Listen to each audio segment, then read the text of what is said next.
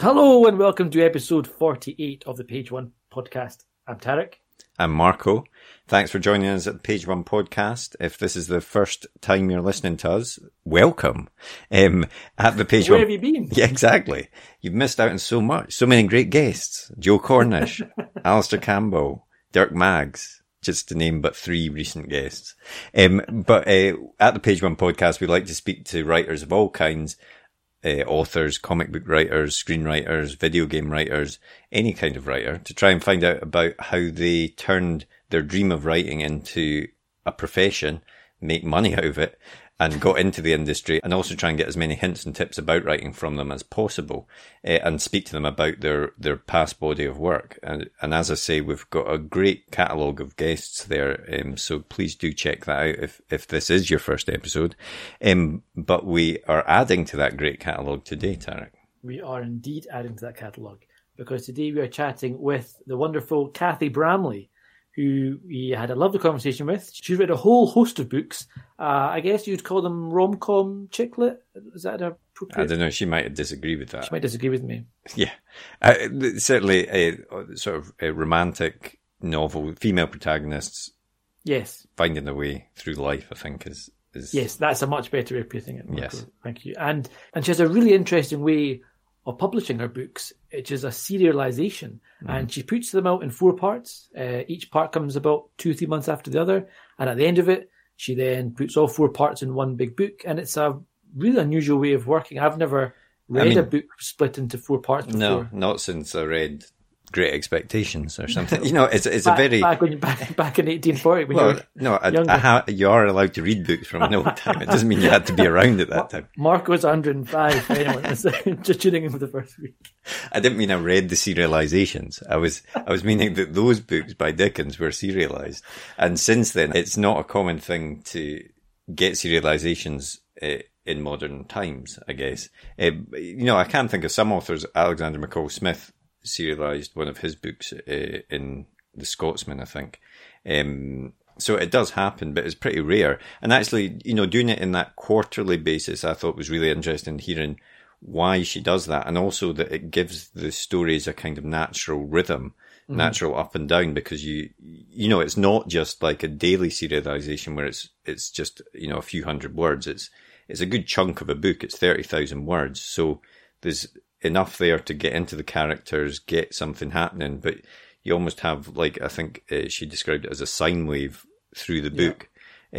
So it always keeps your interest, I think, which, even if you're not reading it as a serialized thing, it works as a whole novel as well. And I think when you're writing it, I'd imagine that, psychologically it must feel easier than writing 120,000 words. I'm going to do 30,000 words. I'm going to almost have a big, proper beginning, middle and end, and then have a break and then start part 2. And I think breaking it down to kind of manageable chunks is quite a nice way to think about it. I've never thought about it before, but I quite like that idea. Yeah, well, so we talked to Cathy about all of that, and also we hear about how she first started in self-publishing and the very interesting way that she launched her first book, which was quite ingenious, to be honest.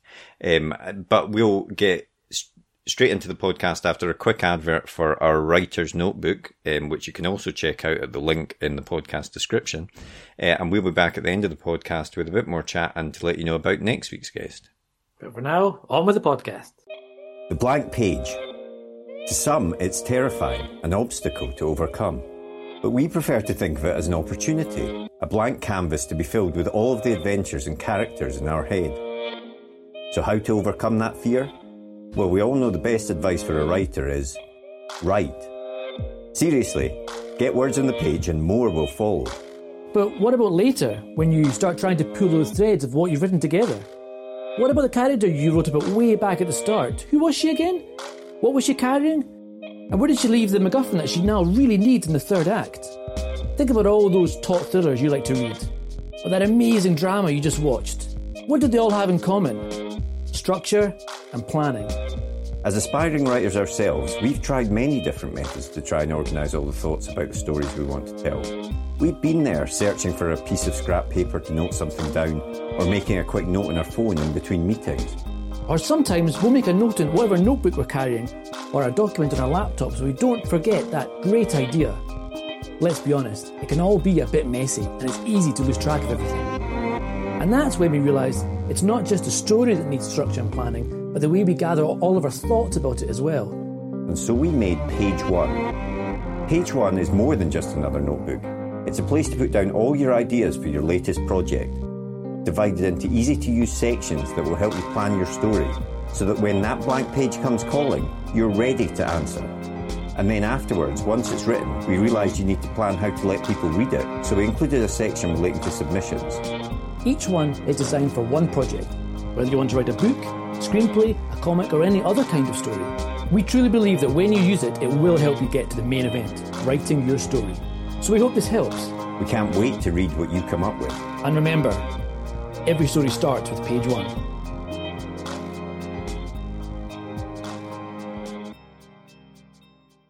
So I think I'm right in saying that you ran your own marketing agency for years. Were you writing while you were doing that? What made you make the push into the writing world? I had a marketing agency for 18 and 19 years in the end. I started writing sort of 18 months towards the end of that, and it gradually became more and more important to me.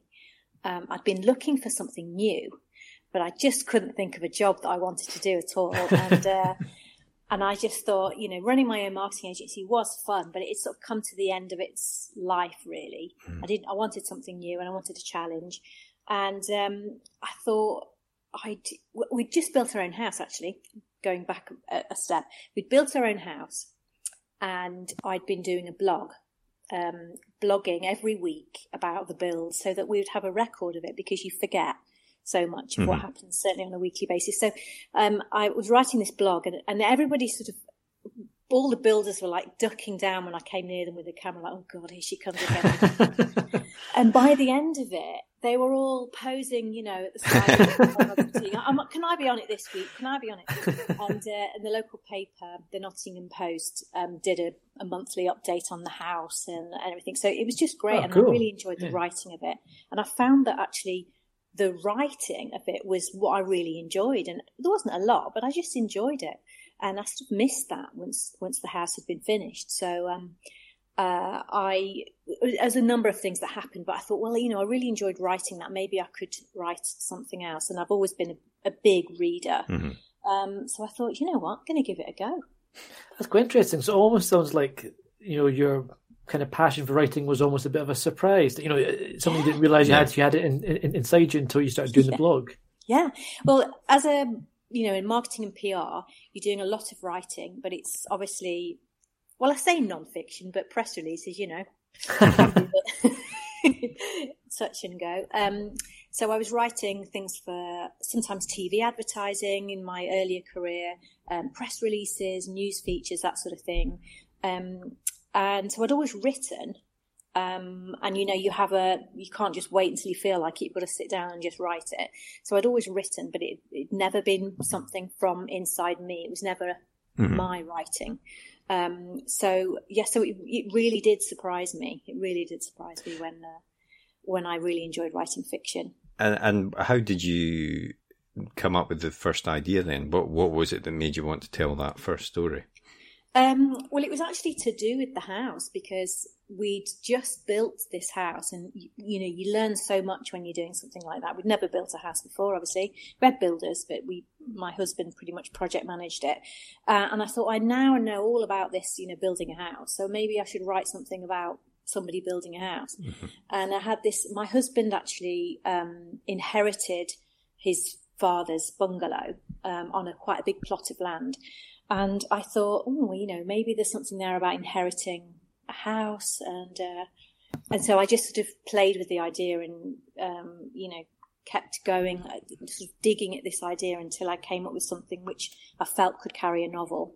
It took me a long time. I threw away a lot of versions. before I ended up with Conditional Love, which was my first self-published novel. Yeah, and I was going to say, so you went down the self-publishing route initially. Now, was that a conscious decision, or did you try sending it out to agents? No, you just wanted to do self-publishing. Because I'd been involved in marketing, I knew that if I could I didn't know if I could write a book, but I thought if I can write a book, I can market it. Mm-hmm.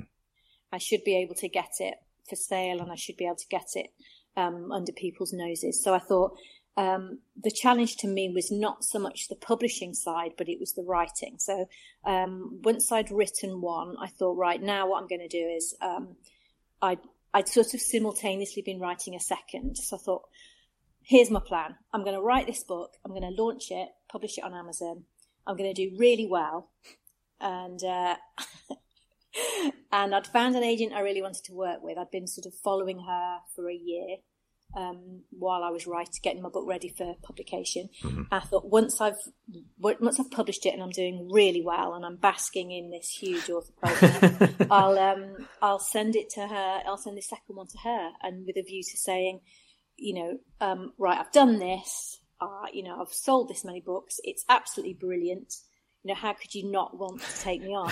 And honestly, I can't believe, looking back, and I'm saying it like this because I can't believe I was so confident that it was just going to work. I had plan A, no plan B, that's what's going to happen. But I was able to pull in some of my marketing skills. And when I self-published Conditional Love, we've got a village phone box here, which has been converted into a book exchange. So I spoke to the parish council and I asked them if I could take all the books out and just fill it with my own. And I thought, we can't have a big book launch because obviously I haven't got any money, nothing behind me. So I'm going to go for the world's smallest book launch. And I approached Guinness World Records and I said, I'm having a book launch in a phone box. That's an excellent idea. And had a load of paperbacks printed, stuck them in the phone box. Honestly, I was expecting Norris McGuirter to come along with his tape measure and check it out. Because I thought, you do get this. Isn't there a record for the number of gymnasts you can get in a phone box? Yeah, thought, sure. What about a book launch? Yeah. That's a great idea. Make it a kind of quirky thing that has a bit of a kind of a hook to people. And exactly. Yeah. So what happened? So I invited the mayor to come along and do the opening. Wow. I didn't tell him it was in a phone box. I just said book launch, and then I had his secretary. He said, I would be delighted to. I support literary, endeavours in the region. And I had his secretary ring up and said, we've looked on Google Maps and we can't see a bookshop. It's like, don't worry, just look for the bunting. You'll see us. So bless him, he got out of his mayoral car with his wife, with the full regalia on and everything, and he put up this big ribbon and he cut the ribbon on the phone box. That's and excellent. Got in it with me. It was absolutely brilliant. And of course, it had quite a bit of press about that, and it's still wheeled out to this day, pictures of me in the phone box with my book. So that was a really good start. It's a brilliant idea to generate some buzz. Yeah, it did work. And so I thought, it doesn't matter if the book's good or not. People will remember the fact that it was in a phone box. And is that, for someone who's doing it themselves without going through a publisher, is that or not maybe the most important thing, but one of the most important things is that first launch, is that making that impact as strong as you can from the get-go. Because the thing is, people will write a press release to say something like, author writes book, effectively. And it's not news. Mm-hmm. You've got to find a hook and you've got to find a way to stand out. And that's the thing, is it's not important. Doesn't matter what's important to you, the writer. You've got to find out what's important to the reader of the news release or, whatever. So my focus was on what am I going to, how can I get people's attention? And so that's what I did. And were you able to use as well the fact that you had the marketing agency and stuff to get a press release out to, you knew where to sort of advise that this was happening. Yeah. And I think it's not just finding the contacts, because that actually these days it is relatively easy to find the press contacts. It was just not being scared, because quite a lot of people are like, I couldn't go on the radio. I couldn't, I wouldn't want to do that. I wouldn't want to speak to anyone.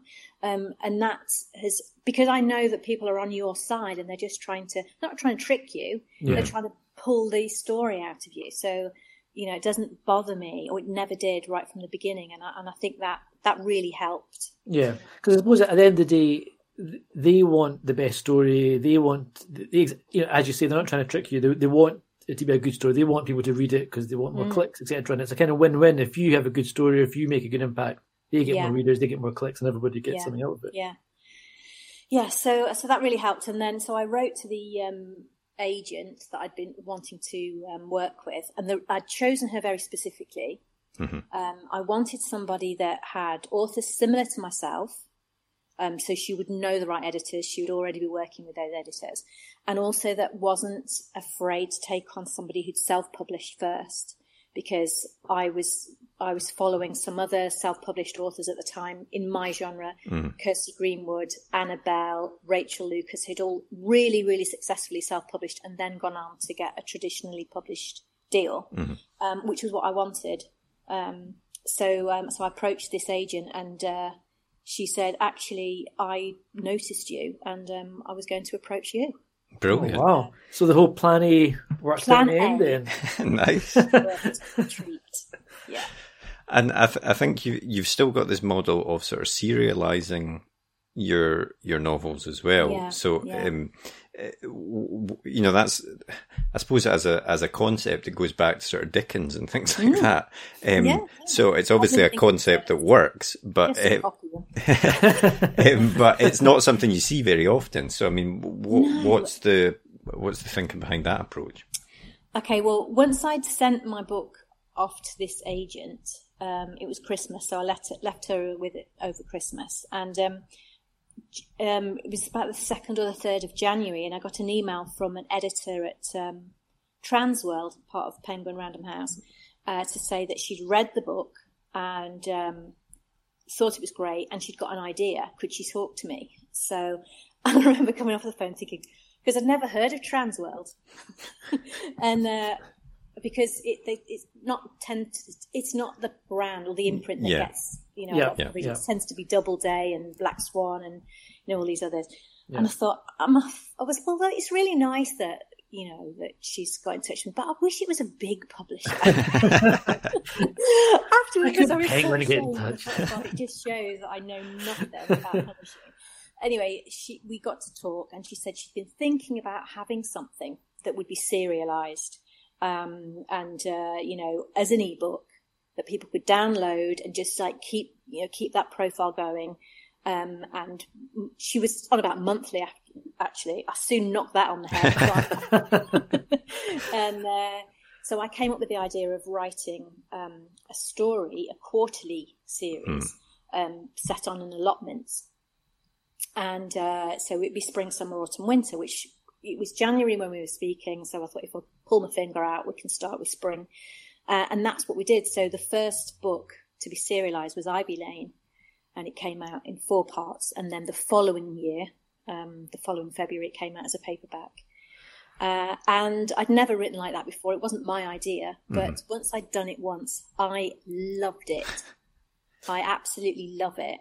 I mean, I wanted to ask about the process of writing something that is going to come out in 4 chunks. Yeah. Does that, because that must change the planning of it and the structure of how you think, because you're not just writing one massive book. Yeah, exactly. Are you kind of wanting to leave it on a point every time that brings folk back?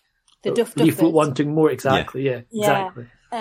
Yes, it does change, and I really like that because I have a very, very short attention span. So what it means is I can write a book like part 1, and I've be done it, and I can celebrate that I've done something and I've achieved it and I've finished, and then I can move on to part 2. But in terms of the overall, I think in my head I'm thinking like TV. Mm-hmm.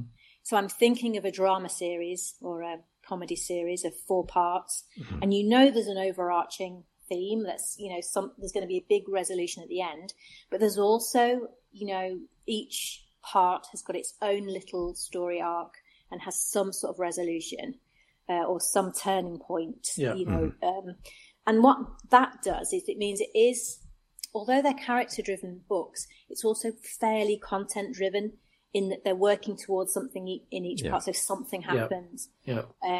So it helps me with planning because I can sort of think, well, say if I normally go for about 120,000 words for 4 parts.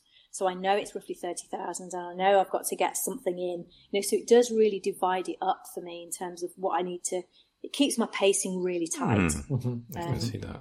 And I really enjoy writing like it. And actually, in the books that I've written that aren't serialised, I've still, in my head, serialised them. Because I just find it a really neat way of writing and it just keeps me on track. I mean, it's quite it is, you're referring to sort of TV dramas and things like that. It is quite a sort of cinematic, or, I'm just thinking of like film beats and act structure and all that sort of stuff. If you're doing it like that, then you must have to be much more disciplined than if you're, as you say, sitting down and writing a 120,000 word novel without that sort of in your head. It can go anywhere. You can pace it. The pace of it can sometimes be very slow at points, but you have to sort of keep the foot on the pedal for each part. So I can see that. Well, I do. The little story mountain picture you see. I have one of those for each part, and so I can see where my beats are, and I can, I know I've got to hit certain points by, so many thousand words. It's making it sound really formulaic, which it isn't, but it's just that that you can't just have some wafty scene. No, totally. I think I think that's right. I think it is always important to. There is that kind of the arty-farty part of just having it has to flow nicely and has to go blah, blah, but there is that technical side of it, which you do need to make sure that you are having constant cliffhangers or having beats that they are overcoming obstacles and you're continually, it is quite, that kind of sine wave graph is quite accurate, I think. And it must be quite a nice way of doing it, breaking it into chunks where you've got that, and when you read it back in one go, if you buy the paperback, you've got that constant beat just going all the way through it, which is, we've all read books where it kind of waffles for a long time before it really gets going, but you kind of trim that right out if you have it. So that's quite a nice way to write it. I like that. Yeah, you don't have the option of that first 10,000 words being a load of waffle. Exactly. Because, you've only got 30,000 words to get this first quarter of the story because you want people to hit buy for part 2. And when these are serialized, so are you... what is the actual writing process? Obviously, you plan it out, but do you write the whole 120,000 words before it then gets out, or do you? Yeah, so you do, Yeah. I write the whole novel. I mean, when I first wrote the first one, Ivy Lane, the idea was that we were going to publish the first one, and I was going to write the second. But I just thought, no, I just can't hand in a quarter of the novel and have it come out in, I think it was first week in April, and I can't then, be panicking that I can't change the, change the end sort of thing, or I've got to stick with what I've started. So I wrote like the wind and got that first book in, and sent it off. And I had it all written. It wasn't all fully edited, but it was written before the first part came out. So I can see as well that it's a good idea as well from the point of view of attracting new readers, in the sense that if you've got, they're much more likely to say, oh, it's 30,000 words, so I'll give that a go. And then if they like it, they'll suddenly buy into the rest of it. Whereas if they see a book that they don't know that well, but it's very long, they're less likely to jump on that. So there's a lot of pluses to it, I can see. Yeah, I mean, I'm wondering whether, as my readership grows, whether people will bother with the series because they'll think, oh, well, I'll wait to buy the whole book. So that remains to be seen. I mean, it's almost like a subscription model, isn't it? You kind of, because how do you market the 30,000 word chunks in terms of price and stuff? Do you charge it on 99p? So my Kindle books, my full books are full ebooks are $3.99.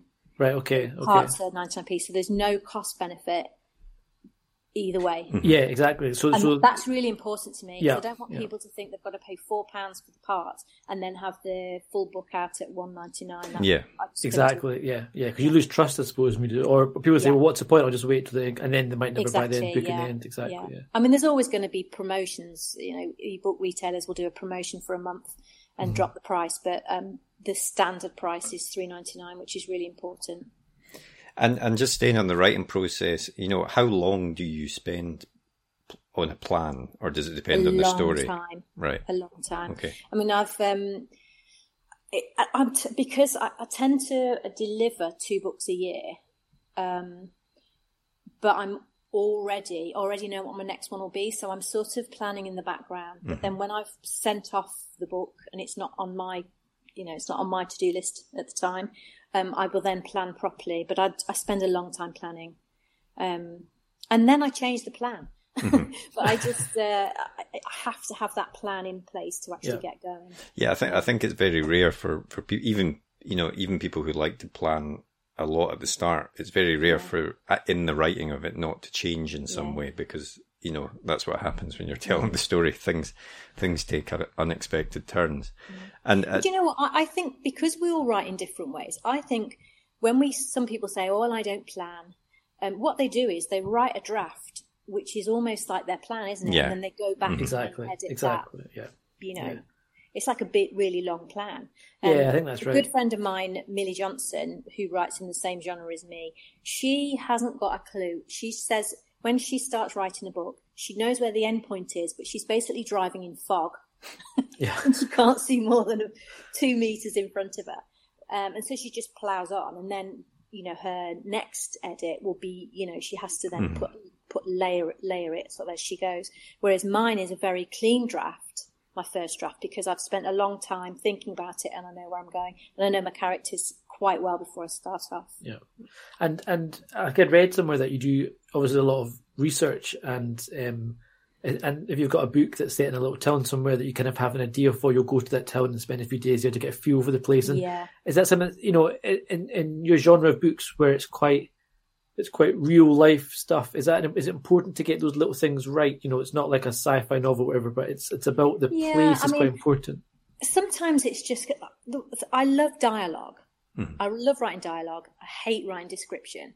So what I try and do is I'll try and go somewhere that inspires me to, and I'll actually think of things, and I might take photographs. So when I'm back and I'm writing a scene about a rocky beach, I can actually look at a photograph and, and it just helps me from that perspective. Yeah. And scenery and things like that. I just really don't I skip over description in other people's books. Yeah. So it really does drive me mad to have to write it myself. So I do struggle with that. So to be somewhere really helps me sort of absorb it, and it just becomes easier to write it. And that's probably nicer to actually read as well, because you're not just getting a page or so of what the beach is like. You're kind of getting what the beach is like through as the person's talking about the beach or walking over the beach. It's kind of dribs and drabs. Exactly. Yeah, I like that. Yeah. So that's quite interesting. And I also like to go away and write anyway. So I will go. In fact, in January, I got an Airbnb just up the road from me, and went for a sort of a long weekend to just get, particularly when I'm at the beginning of a book and I just need to move into it. So I'm completely in it and I can just write loads. As I get further on and I'm more confident in the story, I can sort of write wherever. I could write in the kitchen when someone's cooking dinner. Yeah. So I'm just grateful that someone's cooking dinner. So stay close. But I do like to be away, and I go on lots of writing retreats. So there's 2 a year I go on. Right. I can't do it this year. No. Yes, I know. But we go into this big property. We've got our own rooms, bathrooms, and desk, and we just write away and then meet for meals. And we're all commercial authors. We're all writing to deadlines. And it's just great. There's some sort of magic that happens that we all tend to write really, really huge word counts when we're there. So that is great as well. And just bouncing off each other. So that's really helpful. And do you like to finish a draft before you share it with anyone else? Or do you do you try and get input from people as you're writing it? I don't show anybody, but one of my friends, Rachel Lucas, we bounce plot stuff off each other. So, I'll ring her up and say, this bit isn't working. What do you think? And we'll talk it out. And she'll go, oh, why don't you? Da, da, da. So, and a lot of us do, I mean, all authors do that, I'm sure. But we do help each other out with plot. But I don't show anybody a manuscript at all. It's funny. I think the whole plot thing can be, I think you're totally right. I think every author must struggle with that when you kind of feel you've written yourself into a corner and you're like, how do I get out here? Or I know I have to get to here, but I don't know how to get there. And I think you do just need someone out on the outside to look at it and be like, well, you're too close to it, you can't see, but what about you do that? And you think, obviously that's a really good idea. Yeah. My friend actually was once sent a message into the WhatsApp group saying, I've had this whole group in this room for hours. I can't get them out of the room. And someone said, send a dog in. And then she went, oh, brilliant. The dog was tearing in, like, disperses everybody. And we just got everybody out of the room. So it's great when that happens. And given that your draft will obviously be quite a clean draft, as you said, when you send it to the editor or whatever, do you get, how much revision is given back? How many notes do you get? Or is it not too much work after that first draft? She always says, just a light touch. Right. All it was going to take is a light touch. She'll be back to me in a few days, and like a month later, grimacing at the keyboard. So I'm editing at the moment. But the thing is, it's just the further you go on, although in theory you should be more confident, but part of you is less confident because you just want to be better every time. And I'm far more critical of myself now than that first book when I hadn't got a clue what I was doing, So editing, I'm really taking a lot of care with this book because I want it to be my best book. So I am really thinking about it. But so she'll send me some few notes. She'll do a few line edits, and then she'll send notes about the story. And there's only one real thing that she wants adding into this one. But as I'm going through it, I can see that it can be better. So I pretty much rewrite it. I mean, and how do you know when it's ready to be sent in? I mean, obviously there's the deadline, which will be the hard stop, but how do you know, one more draft, then it's ready? What's the process? Well, I only really do 2 drafts. So I'm going through, first of all, I get her notes, and anything that she's underlined in the document, I will change it. Then I go back to the beginning, read through her notes again, and then start from page 1 and work through. And then when I get to the end, I go back to her notes and check through that I've done everything that she wanted me to do, or at least the ones I agreed that I'm going to do. Yeah. And then I just send it off to her. Right, delete all her notes from the text so she can't see what she's saying. I've done everything. I don't know what no problem. Don't know what you mean. I mean, have you ever had that where there's a suggestion made that you just think, no, that isn't going to work? Have you ever had that much of a conflict with your editor? I would love to say yes, but actually, annoyingly, she is always right.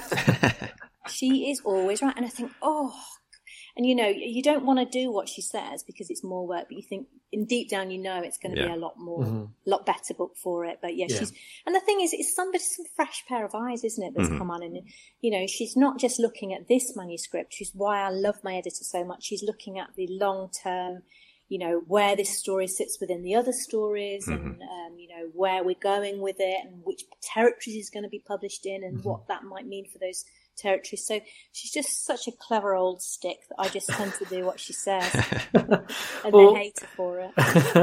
Well, let's have a chat about your new book, which is My Kind of Happy, and it's out March 2021, I believe. Yeah. So tell us a bit about the new book. Okay, so that is another serial. So we're up to two parts are already out. The third part will be out on the 8th of October, then the 4th in November, paperback in March.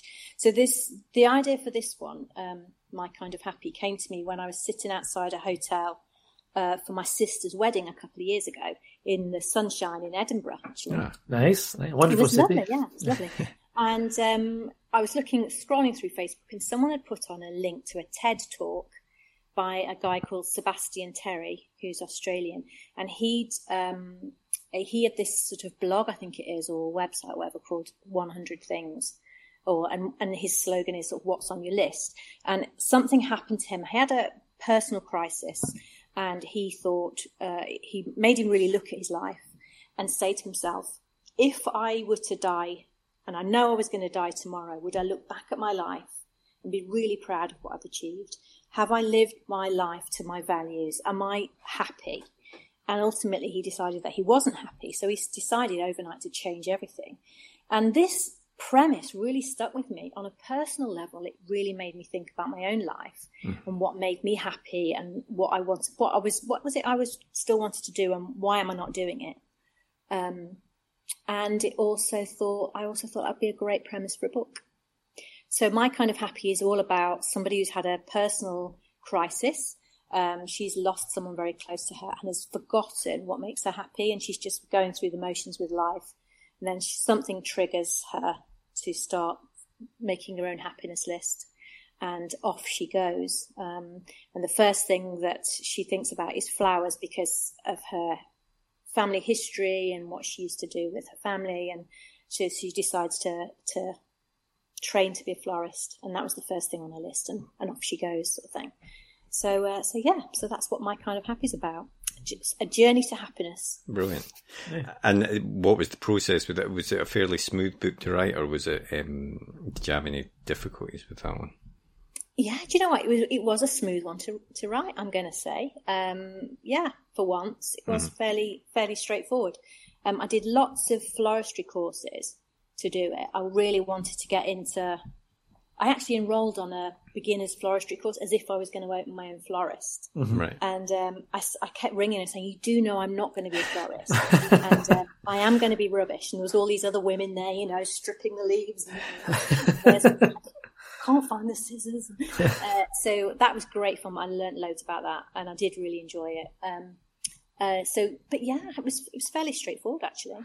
Was it? Sorry. No. All I was going to say was that that it sounds to me like you're very much a believer in the sort of write what you know sense, in terms of not you'll go and research it and you'll live it almost to so that you can then transfer that into your writing. Is that fair to say? Yeah, I mean that one. Certainly, in the first few books, I was writing what I knew because.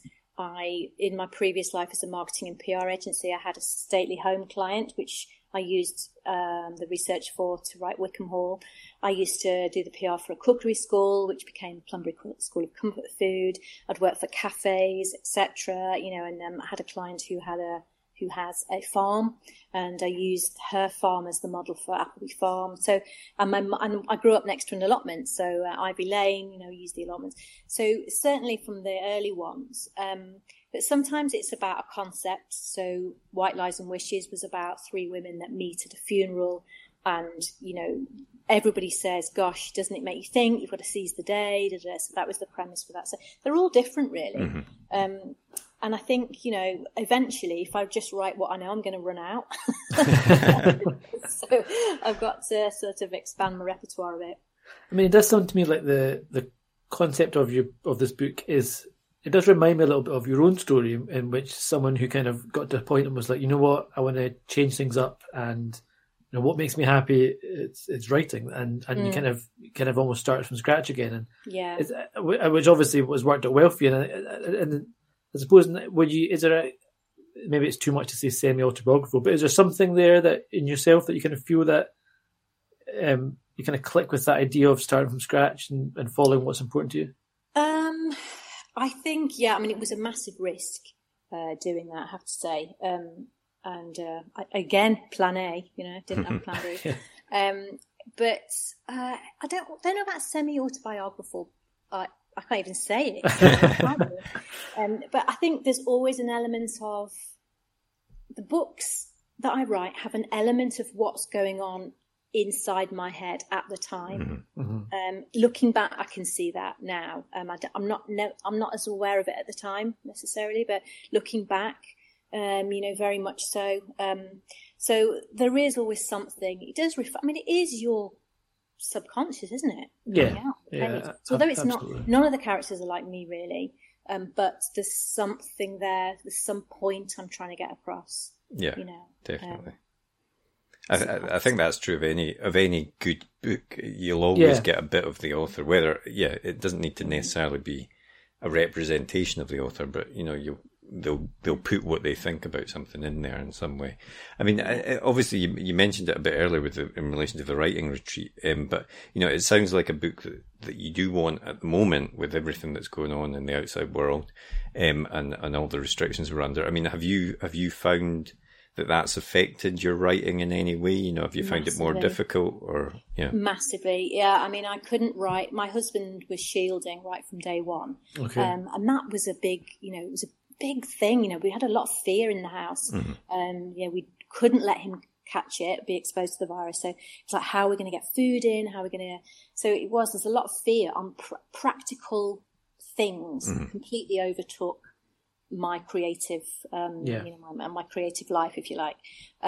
Luckily, I handed in the draft of the next book, which I'm now editing, in March, just as we were going into lockdown. Right. Just as my book came out, actually, and couldn't find its way onto the shelves from the boxes in warehouses.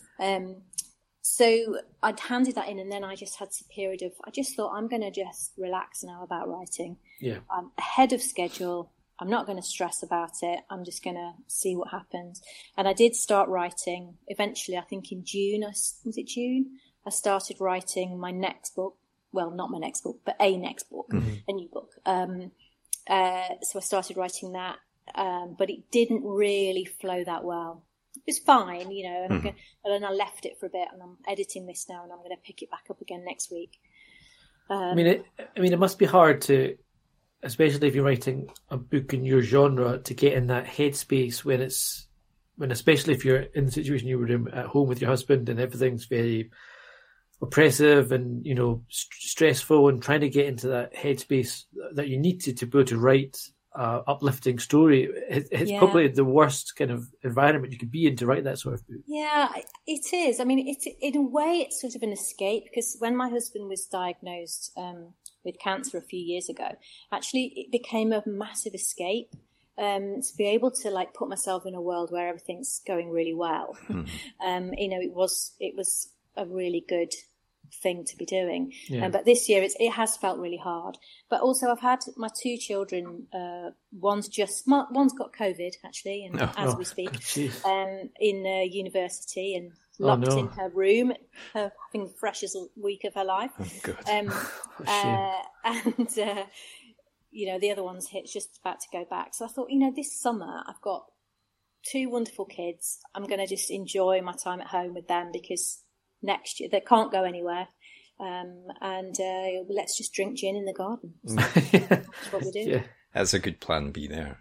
Definitely. Yeah, absolutely. And obviously, so your books, I would say, have the genre that they are.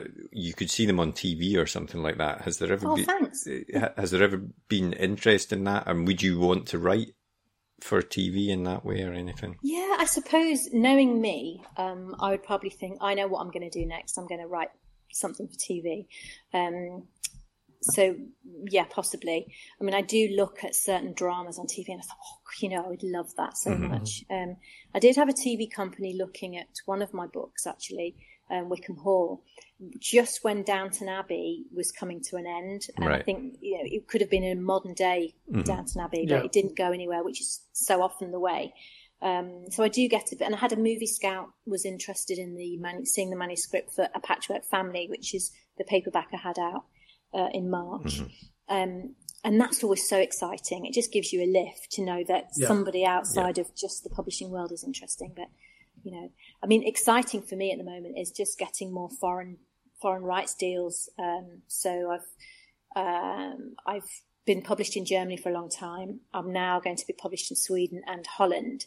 So, that it's just great to see that, that growth. Exactly. And would you ever want to write in a different genre, you think? Would you, anything else, a horror book or a gritty action thriller? Well, I sort of managed to shoehorn dark bits into my own. In fact, it was funny. Well, it's not funny. Well, it is funny.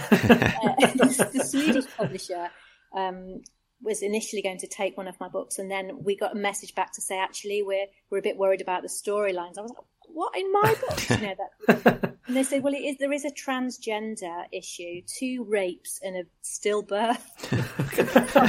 Is that? When you put it like You that. think it's more like really feel good fiction, you know? And I was like, yeah, so I do.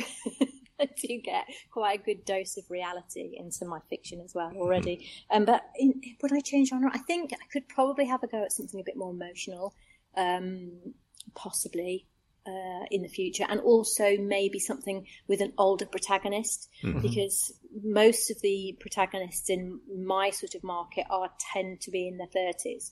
I do get characters that are coming in, so sometimes I have 3 main characters, and I try to have a range of ages.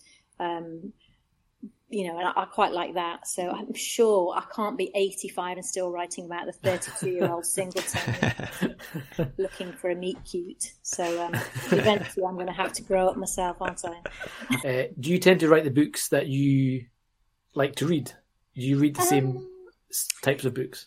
Yeah, so, to a certain extent. I don't like them too fluffy, but there are certain authors who I will read and read and read. I don't even have to read the blurb and I'll pick them up, you know. Yeah. They've got a bit of bite to them. And mine have got humour, but they've also got a bit of bite to them. Yeah, absolutely. So yeah, I like a bit of bite. and I'm just going to go back to the self-publishing thing, because obviously a lot of our listeners are interested in writing and stuff, and that is a route that people can now obviously take much more easily than in the past. But you know, what advice would you give to someone that was going to self-publish now? You know, what's the best way for them to proceed in that?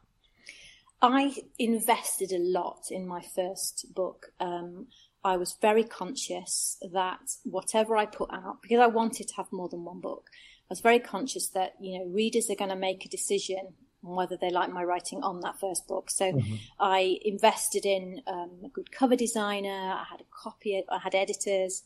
You know, I really spent a lot of time and money on getting that first book right. So I think of it as a business. This is your product, and it's your first product, and it's got to hit the market, you know, and make a good impression. So that's the first thing, is get the book right. I think, you know, marketing is really, really key. There's some great things out there now, resources in terms of helping you advertise. You know, so I would definitely look into Amazon advertising and Facebook advertising, and just be, in terms of social media, I would say be really generous with your own content. So promote other people, and don't have a complete timeline of just posting links to your own book, which is really important. But I mean, there is so much information out there now to help people self-publish. To be fair, there was when I started. You know, the reason I didn't carry on self-publishing was that I knew that I sort of believe in experts, and I thought I knew I wouldn't be able to spend the time on the marketing side. Although I quite like getting the ideas, and I can then delegate them and get someone else to do them, and then focus on the writing. So, because you know there are only so many hours in the day. Yeah. And so that was the focus for me. And has the marketing strategy changed from when you were doing it yourself to when you were picked up? You know, is it still the same idea? Is there things that they do differently, or is it literally just a case of someone else doing it and you get to step back and write? Well, I guess the biggest change is live events, when you're going into bookshops and doing book events and things like that. That's much harder to organise by yourself. Yeah. And obviously with a traditional publisher, a lot of their marketing support will be behind the paperback, behind the actual printed version. Okay. Whereas as self-publishing, obviously, you know, you don't have to restrict it to the 8 weeks following publication. You can promote that book all year round, which is, you know, very different, but quite tiring. Yeah, absolutely. I can absolutely imagine that.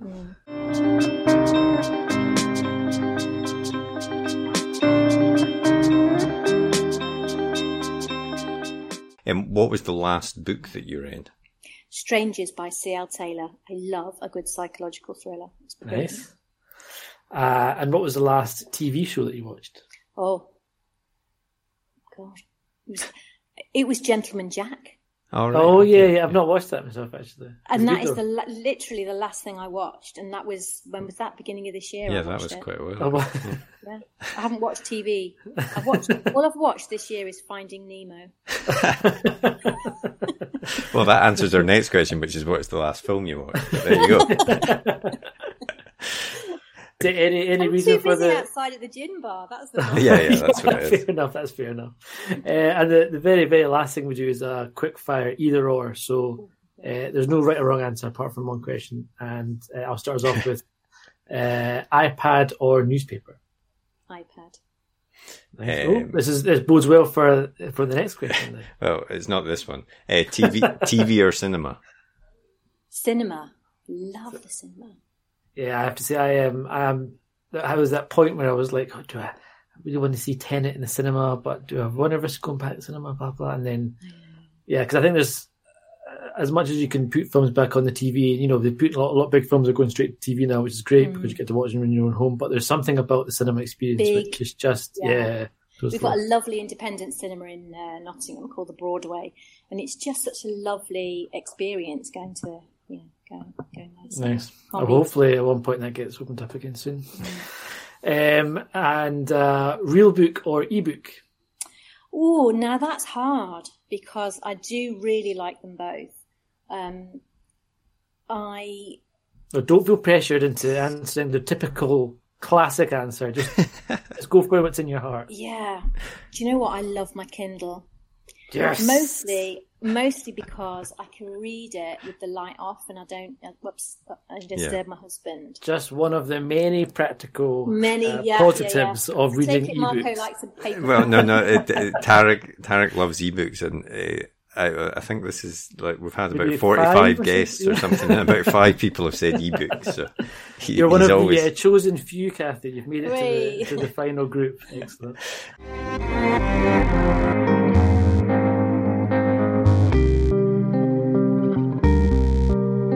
Well, I think it's safe to say that season 5 is the comeback season for the ebook army.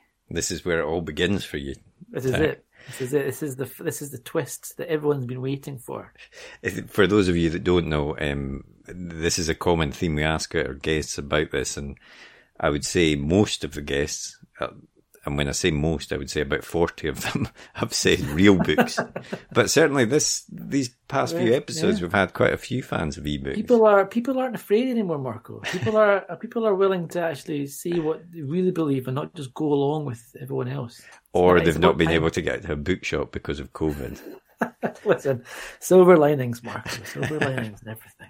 But thanks very much to Cathy for taking the time to speak to us. I thought it was a really good episode, and there was a lot of good advice there, about if you're wanting to get into self-publishing, treating it like an investment almost, taking that time to get editors, to get a proper cover. All of these things, I think, they can sometimes seem obvious, I think, but also they're definitely overlooked. If you look at the Kindle store self-published stuff, a lot of it just doesn't have any of that sort of professional sheen to it, which I think can make a massive difference when you're launching your first book.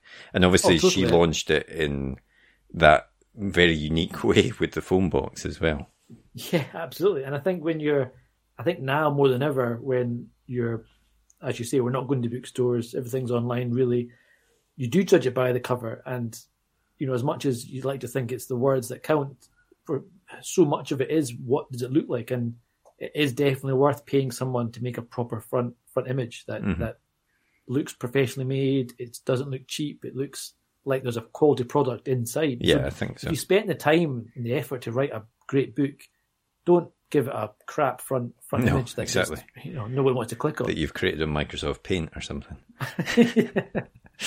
But genuinely, thanks very much to Cathy for taking the time to come on to the podcast. We really appreciate that. And the third part of My Kind of Happy has just launched at the time this episode is going out. So you can pick that up along with the previous 2 parts.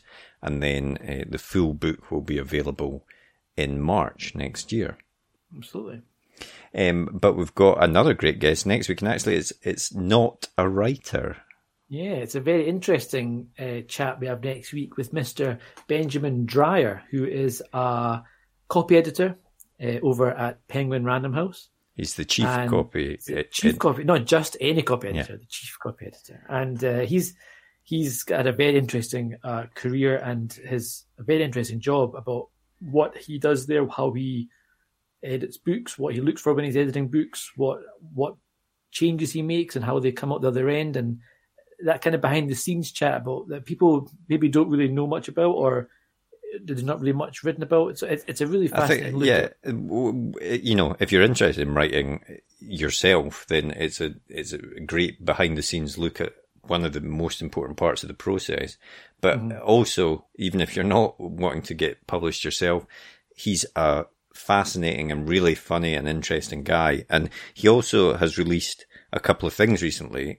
He's released Dreyer's English, which is a sort of style guide, but it's not a sort of staid style guide. It's written in a very entertaining way, but it's also really on point and really useful. So I definitely recommend picking that up.